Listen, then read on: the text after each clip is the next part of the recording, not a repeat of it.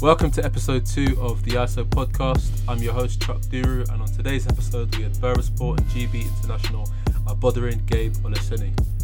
We discussed his career from being snubbed by Barkinabi as a junior to playing at Iowa in the Big Ten, playing for the Miami Heat in the NBA Summer League, and his experiences playing professionally across Europe. We touched on his international career and had a really good discussion on what he thinks GB needs to compete with Europe's elite. Me and Abodunrin have known each other for a while, so it was great to have him on. He's a really smart, interesting lad who's had a great career to date and been a stellar part of the GB men's team for the last few years. It was a really insightful and entertaining conversation, so I hope you enjoy it. And as always, don't forget to like, subscribe and comment on the YouTube page. Here it is. Abodunrin, man, how you doing? I'm good, man. Just chilling. Just obviously trying to listen to the experts, stay indoors as much as I can. Just the usual stuff. Yeah. How's the lockdown then in Turkey?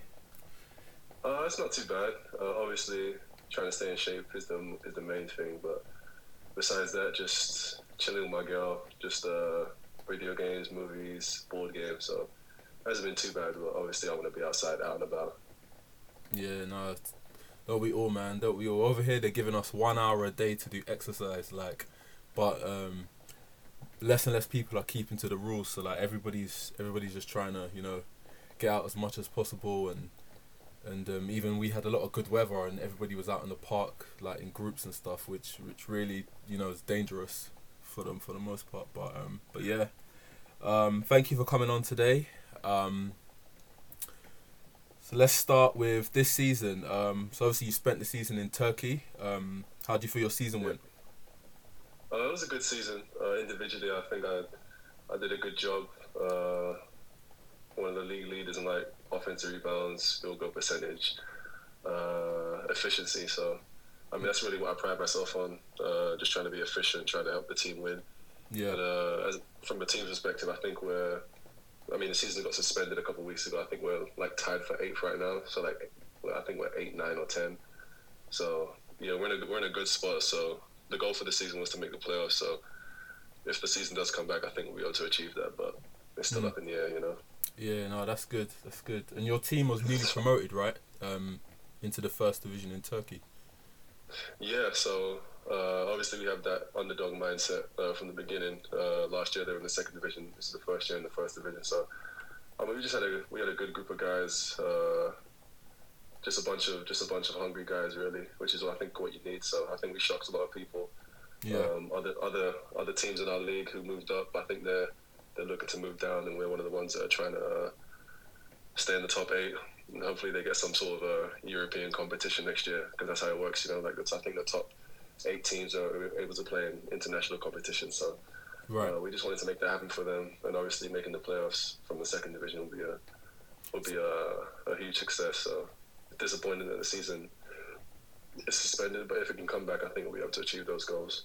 Yeah, I think I read that Turkey was one of the last countries to shut off its season. Is that true? And what was the word around shutting down due to the coronavirus and stuff? Yeah, obviously, I know a lot of people who played in different countries, so we saw stuff in China it was getting pretty bad, and then close to countries like Spain and Italy. So I think we knew it was only a matter of time, but I think our last few games we started to play games without fans. Right. And then our last game of the season, I think we played in Istanbul, and they said it may get suspended, and then it ended up being suspended. So it was kind of always in the back of our mind, obviously. When you're on the court, you don't really think about it, but in everyday life, people are wearing masks, people are wearing gloves, so it's kind of scary, but you just try and focus on the task at hand, really. Yeah, no, that makes a lot of sense. I'm sure you've seen the recent news in the NBA that they're thinking of allowing the practice facilities to open, but players have to wear face masks and stuff. What do you think of that if they introduce that in Turkey? Would you want to train in a face mask? I don't know. I think it'd be weird, but honestly, I just want to get back on the court. So yeah, I think if everything's safe, the curve is flattened. I think if all the guidelines are there, obviously I want to play basketball, but everything else is a bit more important, So yeah. No. We'll see what happens, because Yeah. they were meant to announce whether the league was going to continue or be suspended or cancelled. I think yesterday on the 30th. So, and they just announced yesterday there's going to be a few more days. So, just waiting to see what the word is really. Yeah, no, I mean, it makes sense, man. Like, as much as, you know, we love to play, love basketball and stuff, like, you know what I mean, it's the health of the public's the most important thing, especially, like, the, you know, the elderly and the vulnerable. But yeah, let's start from the beginning. So you and me go quite way back, to the days at Forest Gate, you know, in the summers. Yeah. Seems like a distant memory now, like, those sessions in the youth club with Mike Speranza. But yeah, so you kind of, when did you start playing basketball, and how did you get into it? Man, I don't even know, to be honest. I think I was around 12 or 13. I just started playing in the playground one day. Like, obviously everyone in England, they play football, so they put me on goal, obviously. I tried to do a little bit of track and stuff like that. But Yeah. I don't know, I think one day I just saw some guys just shooting hook shots, and I was like, this looks fun. And then kind of my whole school just took on basketball, really. I was always tall. I think I was like 6'4" or like 16, so ended up growing. Luckily, I didn't want to be like a 6'4" center. I would have been pissed. Yeah, it just worked out well, really. Good environment. People obviously made fun of you for playing basketball, but it wasn't really serious. It was more banter, you know. So Yeah, I'm just glad I stuck with it. But I didn't start taking it seriously until I'll say like the age of 14. Like taking time out of my day, not just like playing 5-on-5, shooting dumb shots, you know. yeah. Yeah. And then you ended up your final year in England. You played at Uxbridge College.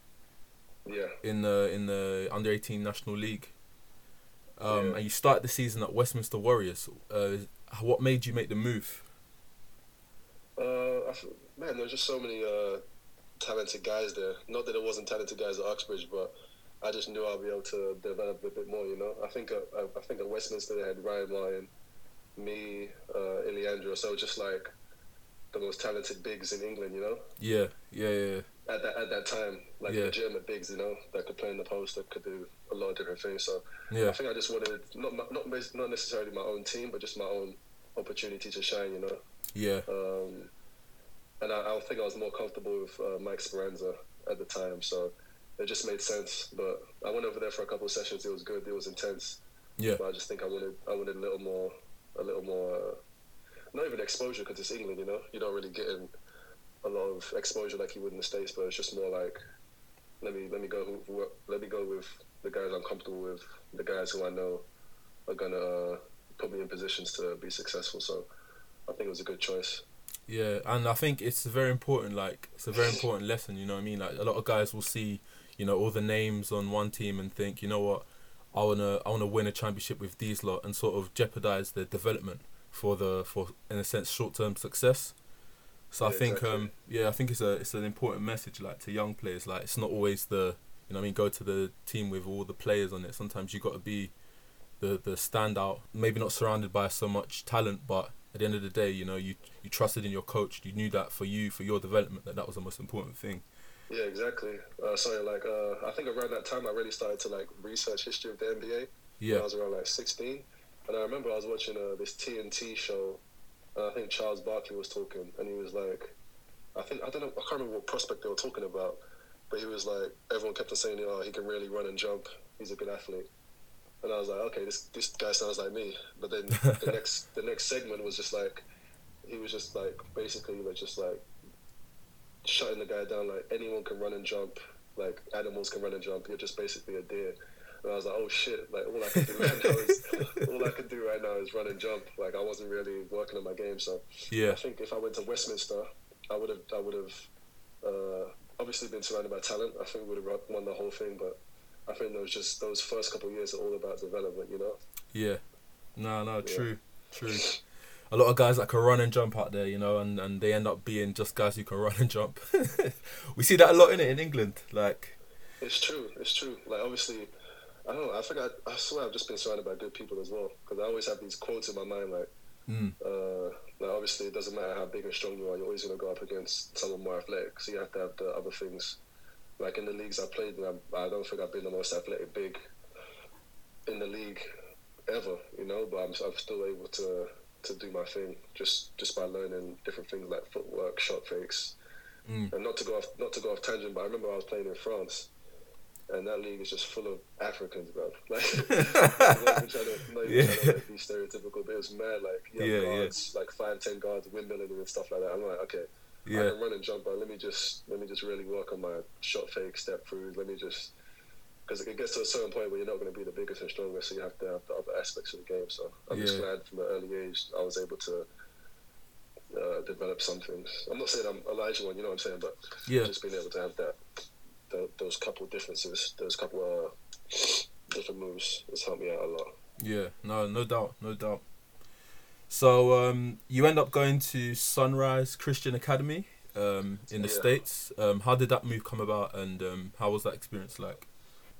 Yeah, I mean, it was a great experience. Obviously, everyone wants to go to the States at whatever level, and I was lucky enough to. I think it must have been Mike Speranza, because he helped me out a lot back in the day. Because I went to Monarchs, and that was really good. Obviously, everyone knows the story. Well, not everyone knows the story, but Bark and Abby didn't want me. I was so pissed, bro. I remember, like, it was one of the last days of secondary school. I went to Leytonstone. I don't know if you heard of it. But like I was one of the main guys at basketball in the school, and I just remember walking into the gym, and everyone was like, "Oh, how did it go?" And I was like, "Yeah, it went well." Like my workout. Back then I was like imagine like Chris Bosh, but 10 inches shorter. So I was like 6'3", dreadlocks, skinny as fuck. So obviously they probably didn't think I'll be a post player, right? But they didn't want me. But the funny thing is, Lloyd Gardner, he's one of the GB assistants. So every time I see him, I was like, "You could have had me." And he's like, "Yeah, we fucked up." So I always give him shit about that. Going back to your question, it was just a good experience. My experience helped get me there. We had a lot of good guys on my team. We had Buddy Hield, who went to Oklahoma. Buddy Hield was on your team? Yeah, Buddy Hield was on my team. Oh, right. I was a senior, he was a junior, so... Oh, okay. Obviously, everyone knows his story. Contender. We have a lot of really good players, so... It was the first year of, like, the international program, so... We all stayed in the house. We all stayed in the house on campus. Nigerians, Slovenians, French guys, obviously me. Yeah. And we used to call it IHOP, the International House of Pain. What a name. Over there. Yeah. It was madness over there. But yeah, it was a good time. And obviously, I was lucky enough to get recruited to Iowa. I had a couple other teams come at me late, but they were the first ones to really believe in me, So I think it was an easy choice to go there. Yeah. Going on what you said, you end up committing to Iowa, playing there for 4 years. What was that experience like, playing in a power conference in the States? Oh, it was good, man. I think every day was just like inspirational because we had a lot of good guys on my team. I think the main thing is just the coaching staff. They never gave up on me. They always believed in me. And I speak to them still to this day. So that was just, it was a great experience. Just every year playing against just talented guys, really. Draymond Green, Jared Sullinger, Cody Zeller, Oladipo. Just seeing all these guys just develop over the years and just knowing that you could have the same development if you put in the work, Yeah. Yeah, so it's just, every game was against prospects, international prospects, so it was good just keeping you on your toes, And obviously I didn't start until, I didn't start until my last year, senior night, so I always kind of had that chip on my shoulder, but I ended up winning the Sixth Man of the Year, which is something that's probably what I'm proudest of during college. So I think it was a good experience. Obviously, everyone wants to play more, everyone wants to be the man, but I think just the story of my career is just buying into your role, A lot of times during practice, people are like, "Oh, you can actually shoot threes a little bit." I'm like, "Yeah." He's like, "Why don't you shoot it?" I was like, "I don't really get paid to shoot threes, I'm gonna do what they want me to do consistently, and then once I start doing that, then they'll give me a little more leeway to shoot the little mid range and Mm-hmm. I don't know. I see myself as more of a point center. All these coaches are holding me back, but Hey, listen, they need to free you, man. They need to free you. They need to. I'm trying to tell you. Listen, one day just get it off the rim, and when the point guard puts his hand out and says, "Yo, pass the ball," wave him off, man. Push it down yourself, man. I think the only way that's possible is if we're up 30 at home with like a minute left. Yeah, no, last thing you want to do is do that and turn that shit over, man. Yeah, I'm not trying to be on international Shaq. Nah. But yeah, what was it like living in Iowa? Because like, it's not, it's not one of like the big states of America. You know, I think it's like obviously Middle America. And as a person of color, you kind of hear a lot of stuff about that sort of side of America. But having lived there, like, what was your experience like living in Iowa? I mean, because I went to Sunrise Christian in Kansas, so I was kind of used to the Midwest. Obviously it was cold, and the weird thing is it was cool. It was really cool, but at the same time, I'm not a typical African American. Like people see me, they know I probably play basketball, so they're not going to treat me the same as everyone else, or they treat me better than someone else. So I had a good experience, but I can't say that's everyone's experience. Yeah. Because obviously people deal with different things, and I just think I'm blessed enough to be able to play basketball, so my perspective on life isn't the most typical, Because people could treat me a little differently because they know who I am, or they could treat me like good or bad. I stand out, So, but for the most part, it was a good experience. Never really dealt with anything too crazy. No really bad experiences in terms of racism, but. I mean, it was a good time. 4 years, obviously. During the 4 years, it felt like an eternity, but looking back, it was just like a blip in time, Yeah. I feel as though I was just a freshman getting to know everyone, and then before I was graduating and trying to become a pro. So, yeah. I mean, it was a good experience. Obviously, basketball was very important, but educational-wise, I got my degrees, which was very important. Yeah. So yeah, I think for the most part, it was a good experience. Just building those connections, building those relationships, and obviously I still speak to all those guys today. So yeah, I think it was a good experience. Cool. So you graduate from the University of Iowa, and you end up playing in the NBA Summer League for the Miami Heat. Talk to me about that. Like, how did that come about, and what was that experience like? Yeah, it was a really good experience. Obviously, after I graduated, or before, I can't remember how it worked, but I signed with an agency, then I went straight into pre-draft workouts. I think I had like 20 workouts with different teams, which was obviously a great experience, just traveling the country, playing basketball. And then I think I had my best workout with Miami, but they ended up selecting someone else in the second round, and then they called my agent, and they were like, they want me for their summer league team, so I was like, let's do it, And then I think for the first, because a few years ago they used to do Orlando and Vegas. Yeah. And some teams played one, and some teams played the other, but we ended up playing both that year. So there was a guy in front of me called Willie Reed. Yeah. He was killing it. He was a couple years older than most of the guys, but he ended up getting signed by the Brooklyn Nets out of the Orlando Summer League. So I was actually I wasn't expecting it, but then I started like the last, I think, 5 or so games in Vegas. And the thing about Summer League is I think you just have to have a good point guard, because everyone can hoop, at that level. Yeah. But you just need someone who's going to pass you the ball. And I had Shabazz Napier on my team. And it was around the time where he was with the Heat. I think he had a guarantee like 3 or 4 years, and he just told me, like, before every game or before every practice, like, if you're open, I'm going to throw it. Like, I don't need to, like, hog the ball. So I was just like, okay, shit, let me just do my game, I'm not really a guy who needs the ball in their hands to score. Like, if I get it, I'm obviously going to do my thing, but I don't really need the ball to be effective. And then I had a couple of good games, and then I think, they offered me a training camp deal, but I think they already had their roster set, so I would have had to go to the G League for a year, and the G League team was in South Dakota. Ooh. So I wasn't really... I wasn't... Back to Middle America. Yeah, exactly. So I didn't really want to do that. I wanted to, like, be more of a pro, So I think I signed my first deal after that. But, yeah, Summer League was a good experience. Great experience. How would you then compare, like, in terms of the standard of playing at the University of Iowa and then making the jump and playing in the summer league? How would you compare, like, the standard? I think just every level you jump up, there's just better athletes. Yeah. Not necessarily just jumping high, but just the foot speed, the versatility. So I think just everything went up a level. It wasn't really too organized because obviously you got like 15 guys from different parts of the world coming together for 2 weeks and having to put in plays and stuff like that. But I would say it's definitely a better level, but the execution wasn't as good because obviously in college you're with the same group of guys for X amount of years. So yeah, that's the main difference. Do you get paid when you play in the summer league, or is it sort of like an expenses thing?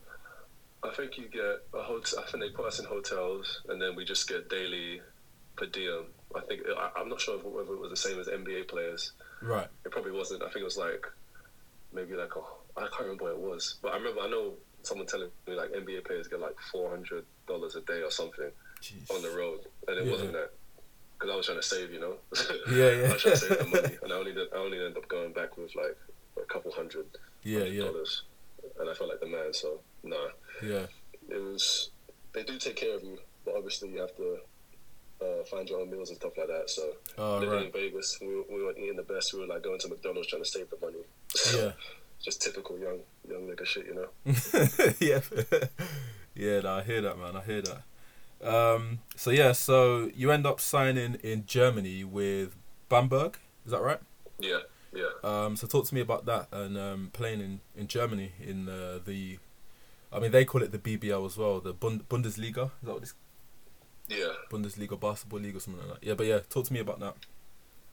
It was a good experience. Obviously, it's my first year as a pro. I wouldn't say it was really a culture shock, but I wasn't playing as much as I would like to during my first year. So I actually moved to another team in the BBL, Gießen, which was like I think 2 hours away. But that was a great experience. Obviously, just playing a lot, getting the minutes, because at that point it's still about development, you know. Yeah. I've only been playing for like 10 years at that point, so just it was just a good experience to get the reps in. Obviously, playing in the first league of one of the better leagues in Europe. Yep.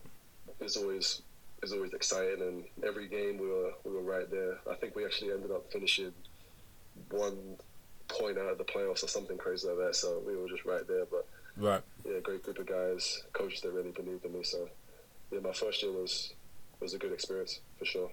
Yeah, I think it's with Germany because I went to Germany when I was I think 17 for like a tour. We were hosted by Alba Berlin. So they picked us up in their nice little Mercedes minibus. We got to use their practice facility, and they gave us free tickets to watch their BBL team play in the Euro Cup. So it was I remember being obviously being 17 and really experiencing. I think that was my first experience of like European basketball, like seeing it. And like I never thought, you hear about Spain, you hear about France, you hear about Russia, you hear about all these big countries, but Germany's league's legit. Like that felt like I was at an NBA game. I think there was like 16,000 people at the O2 World. I'm guessing if you played Alba, you would have played there. But yeah, it was. I think Germany's like it's a really, really good, great basketball country, and not really talked about as such. They've year on year they've got players going to the NBA. You see like what's the guy's name from Dallas? I forget his name. Kleber, I think his name is. Yeah, Maxi Kleber. Yeah. Dennis Schroeder. Obviously Dirk. They've got Daniel Tice from Boston. Like they've got just a history of just producing a lot of NBA players. But yeah, no, that's interesting, man. That's interesting. Did you play against Alba? Yeah. I think my last game of the season we played at their place. Yeah. What was it like playing at the O2 World? Was it crazy? It was pretty crazy. It was the last games before the playoffs, so everyone was going a little nuts, in anticipation for that. But yeah, it was just a good experience. Obviously, you want to end the season with a win, but it was just playing in those atmospheres. You can't really leave anything on the floor, So it was just a whole lot of fun. Yeah. So from Germany, you ended up playing in France. Is that correct? Yeah. So what was that like?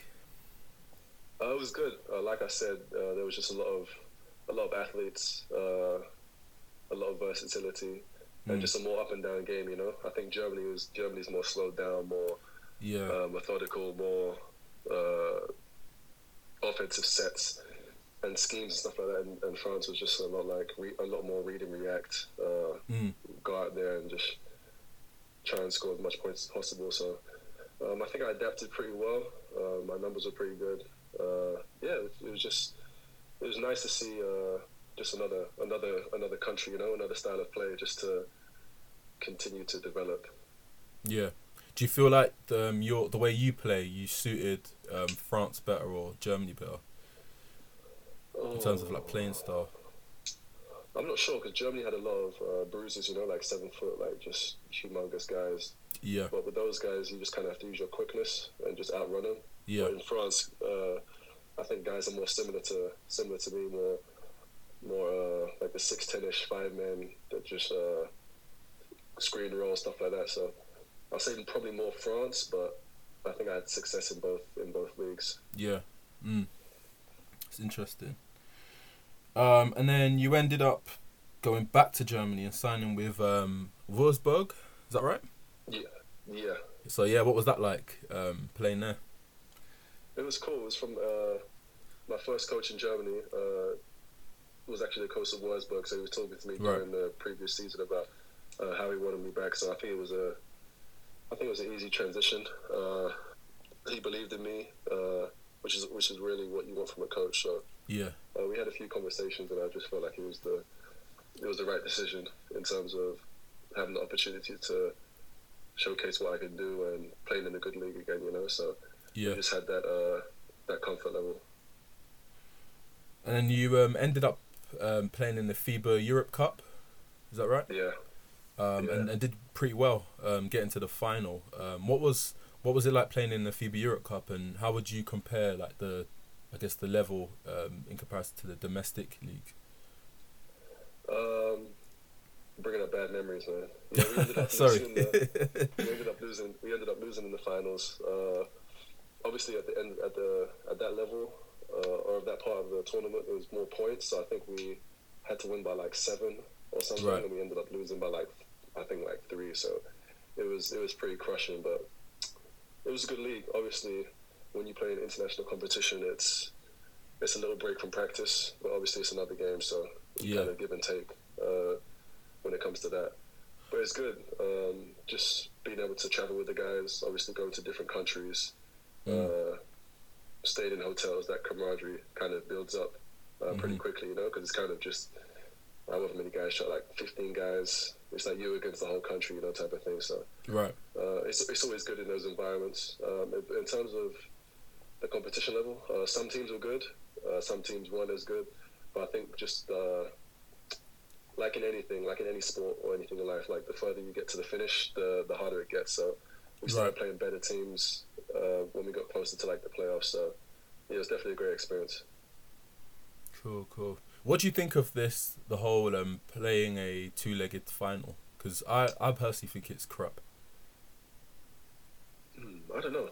Obviously, if we're on the winning side, like if you blow out a team by 20 and they have to come and beat you by 21, it's kind of pointless, you know. I'd rather do like a best of 3. Yeah, that'll be a lot better. Yeah, so I think that makes more sense. Or just do a one and done in the final on a neutral floor. I don't see the point of doing because they do that in the BBL. They do the whole aggregated score, but then in the final's always neutral, one and done.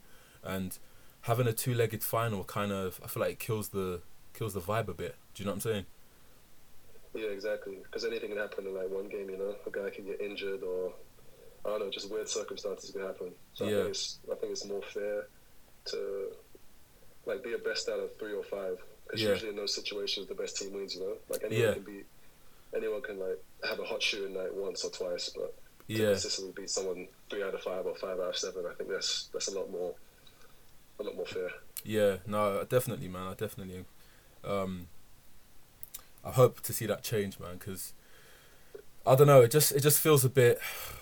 I don't know, like just doesn't really make sense having a two-legged final. And I think in the EuroLeague they do the final four where it's just one and done from the semi-finals, maybe the quarterfinals, and also like having it at one venue. I think it does. One, it's good for the city, the host city.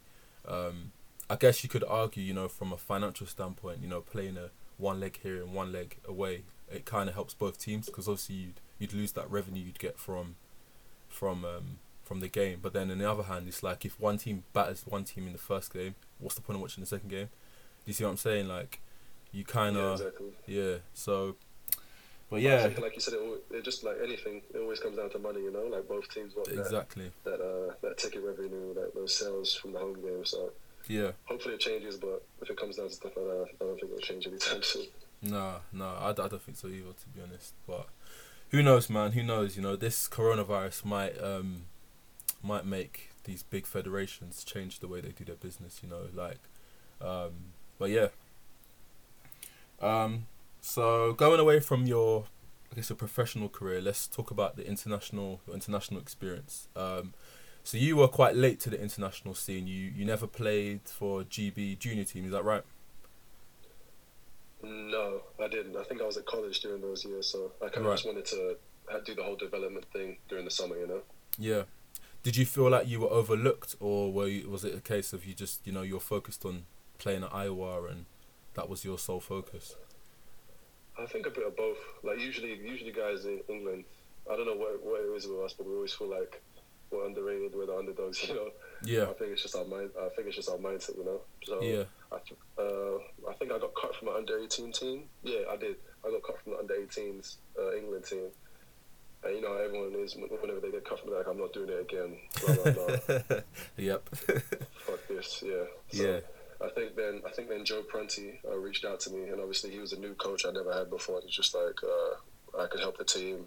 We have a good group of guys going into like I think it was the qualifiers I played in first, the Eurobasket qualifier. So I was like, I might as well give it a chance, and then I ended up playing well. We qualified, so yeah, it was a lot of fun. I think GB's always had a good group of guys. Yeah. Consistent guys, so it's always fun and I want to play with those guys. Yeah. And then quite recently, you know, you had the Eurobasket qualifier against Germany. Really, really good game. You know, I had practice that night, so I had to keep on, you know, checking my phone. And it was really good to see that you guys won. Talk to me about that. You know, obviously having played in Germany, playing against Germany. What was the game like for you? It was good. I don't think I had my best statistical night, but I helped out where I could. Guys like, I think Ovi, Mockford, Luke Nelson, Miles, those guys really stepped up. So it was a great win, much needed win, especially if we want to qualify for the next big tournament. But I knew a couple of those guys on the team, on the German team. So obviously it's the banter back and forth, talking before the game. So yeah, it's always fun. It's always fun competing against guys, you know. Obviously, you know, playing against like some of the friends you grew up with, that always gives you the extra edge to try and beat them. So yeah, like I said, I'm just glad we got the win, especially against them, because I know I would have heard about it a shit ton on Instagram after. Were they trash talking in German? No. They know I didn't pick up any German, but some of the guys are just talking to me, like catching up during the game. So okay. Yeah, it was really fun. Yeah, no, it looked like an awesome game, man, and I think GB should hold more games in Newcastle.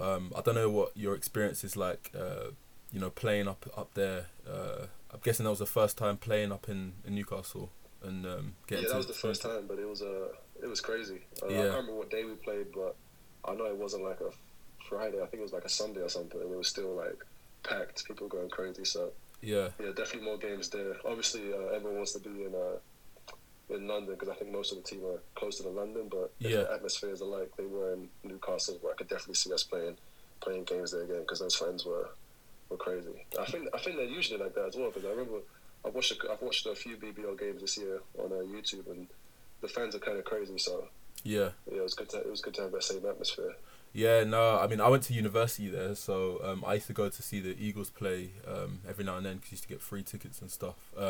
But yeah, no, the those Geordie fans, when they come out, they really come out. Like, and you know, Newcastle sells out any big fixture they have, they'll sell out. You know, I remember when I was up there, when they used to play Leicester, like that game, you'd get like 3,000 people at what used to be their home court, Sports Central, and like you'd get, you know, it's almost like a European football match, like the way they swarm and swear at the other team, and like they really do get behind their team, you know. And like you said, I think it's a trade-off and it's a tricky one for GB basketball, because I don't think you're going to get that kind of atmosphere in London. Well, you definitely won't get that kind of atmosphere in London, and you won't get that kind of atmosphere in other teams. But also, you don't have, you know, you've got the Copper Box, and you know, from a financial standpoint, that's an arena that holds over like 6,000-7,000 people. So whilst London has the potential, I think that atmosphere in Newcastle, I can't see you getting that anywhere else. Not just for GB, just in general, in basketball general. Like, it's going to be very hard to compete with that. So like, and I'm sure as a player, it helps, you know, if you feed off of it, you know, the energy of those Geordies, you know what I mean, like. Yeah, but, and the thing is, they're like smart fans too, you know. They're not just drunk idiots. Like, they know what's going on. They know what needs to happen. They know what a defensive stop means, what a big score means. So yeah, like I said, just great atmosphere. But I'm gonna have to say, man, London. I think I played at Copper Box a few times. Yeah. And it was good. It was good. Yeah. Obviously, you want to play a little closer to home. So hopefully we can. I think in one of our next windows it's a home and home. So maybe we can do one in Newcastle, one in London. Yeah. No, that would make a lot of sense, to be fair. So staying on the topic of GB, what do you think the GB team or setup is missing in order to be able to compete with the European elites? Because obviously you've played in the team for the last few years, and it seems like we're getting closer and closer to being, you know, a real force in Europe, but it also seems like we're far away at times as well. What's your thoughts on that? Yeah, I think it's kind of like you said. There's some moments where we feel like we're right there, like in the previous window, but then there's other ones where we just have some bad losses. I think just consistency is the most important thing, you know. Mm-hmm.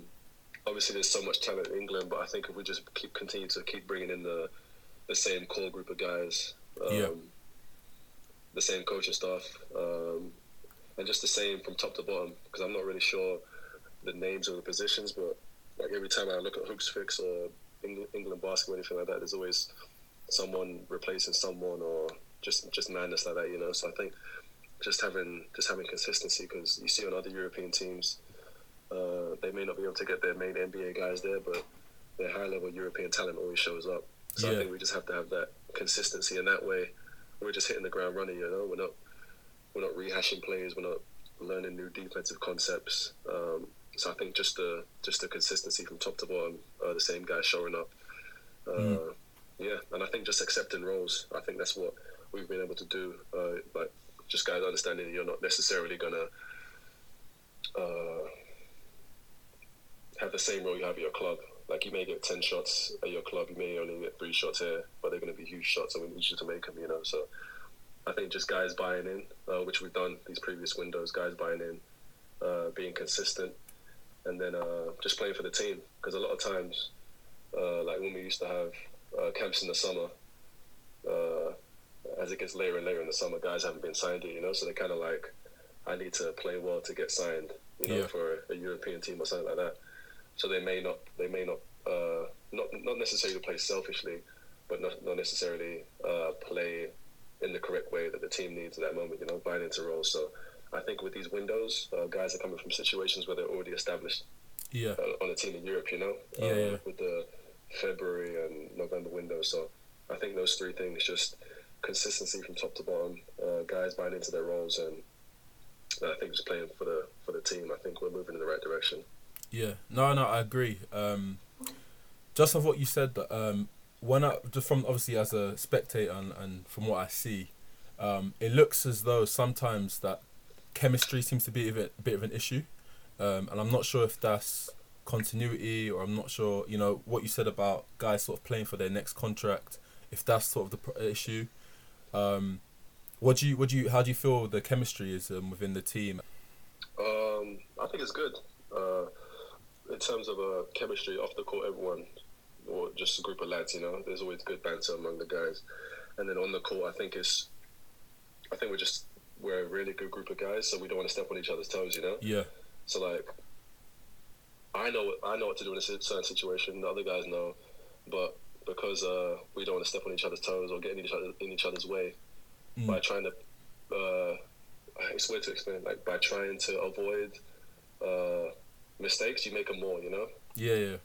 So I think just thinking less and just understanding that we're all high level basketball players. We all understand the game. Yeah. And we all just have to stick to the same message, I think the coaching staff have done a really good job of explaining what each of us individually have to do. And I think just if guys buy into that for, 10 days, we get results like we did last time. But at the same time, we just need to... It's weird, like because there's 5 guys on the court, if 3 of us do one thing and 2 of us do another thing, we're going to fuck up. But if we all fuck up together, then we can kind of make it work, So yeah. Like, in a weird way, yeah. In a weird way, you know how basketball works. If one guy isn't on the same page, it messes up the whole thing. But if we're all on the same page, even if we do mess up, we understand that why they messed up, and that the help rotation comes and stuff like that, So I think just having one brain is just the main thing that's stopping us from being one of those European powerhouses, I think. Yeah, and I think the frustrating thing as well is like you said, the consistency being a bit of an issue. Like I look at the makeup of the team, and like for example, if you remember, Tariq Phillip, great player. Yeah. I played against him when I was in the States in prep school. Really, really good player. Watching him with the GB team, knowing how good he was, I was kind of surprised like why he didn't play more when I first saw him. He was in the team, and then I kind of thought, does he mesh well with the team? I don't know. And like I say him obviously because he's really good, but I think there's that balance, between getting the most talented guys and also getting the guys that fit together. Do you see what I'm saying? And I think I personally feel like that's part of GB's problem. It's like there's a lot of talent, but it's a jigsaw at the end of the day. It's like you got to get the right guys who play well together and the guys who are talented. Do you know what I mean? But yeah, I don't know what you think about that.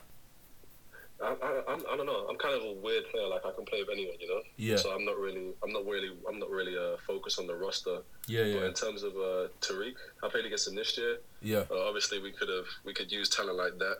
Yeah. Obviously, there may be different circumstances why he couldn't commit, because he does play in a higher level in Europe. He plays in Euro Cup, so that may have time to do with it. But in terms of the talent and the compatibility of players, I just really leave that up to the coaching staff.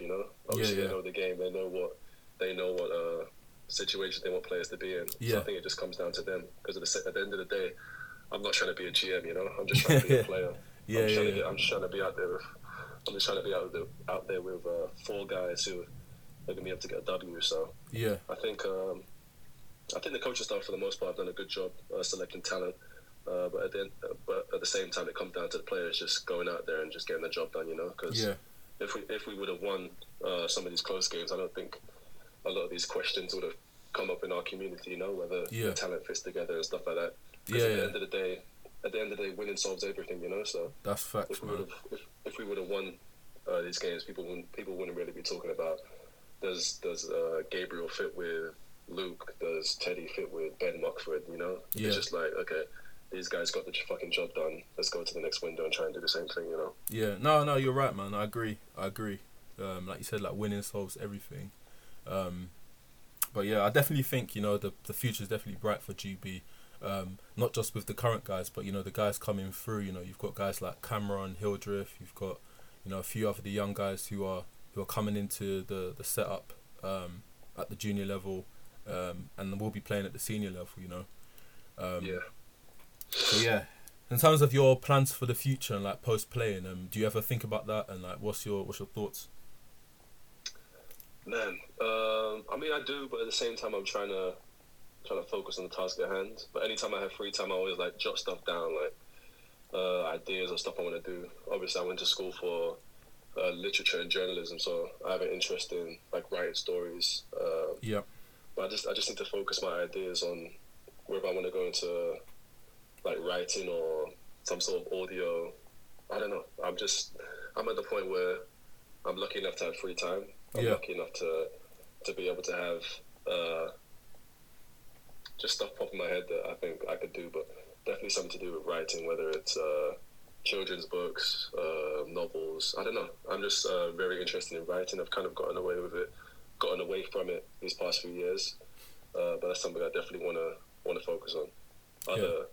Other revenues of income, you know. That's the main phrase of 2020. Multiple streams of income, you know. That's the phrase right there. Yeah. No, I mean that's great, man. That's great. I think I think as a basketball player, you know, someone who's had a really, really unique career, I think you would have a lot of stories to tell, you know what I mean? And you know, it's platforms like this, like I hate reading and I hate writing, you know what I mean, but I love talking, you know what I mean? You know what I mean? Anybody that knows me, I'm a chatterbox, you know what I mean? I could talk for hours, but I think having that sort of medium, that outlet to kind of, you know, express yourself and to document your life and the stuff you're interested in, I think is important. And also it lets people get to know, you know, you other than just the guy who gets a double every outing. Do you know what I'm saying? And like building your personal brand, which is something. I had an episode with Temi Fagbenley. Okay. And we spoke a lot about, you know, like your like personal brands of like basketball players in the UK and how I feel like there's a disconnect, you know, between the fans and the players. Do you know what I'm saying? I feel like we all know, you know how good you are on the court, you know, we know where you're playing, you know, we can go on Eurobasket and find out what you did your last game, but it's like, for example, if you were to write a book and put a book out, you know what I mean, you're going to have to, you know, market that book, push that book out to your fans, to people who know you, and like, that's all part of, you know, not just being an athlete, but being more than an athlete, being a business, you know what I mean, you know what I'm saying? Yeah, exactly. Yeah. So thanks for coming on. Do you have social medias that you want to plug for people who might want to follow you? Oh man, I'm kind of boring on social media, but it's both Twitter and Instagram. AG Olaseni. That's both my handle for Instagram and Twitter. So follow me if you want some inspirational quotes, black and white pictures. It's a few of those, you know. Yeah. But thanks again for coming on. And all the best for your career. Stay safe. First and foremost, don't go out if you don't need to. Yes, sir. But yeah, man, thanks for coming on. No worries, bro.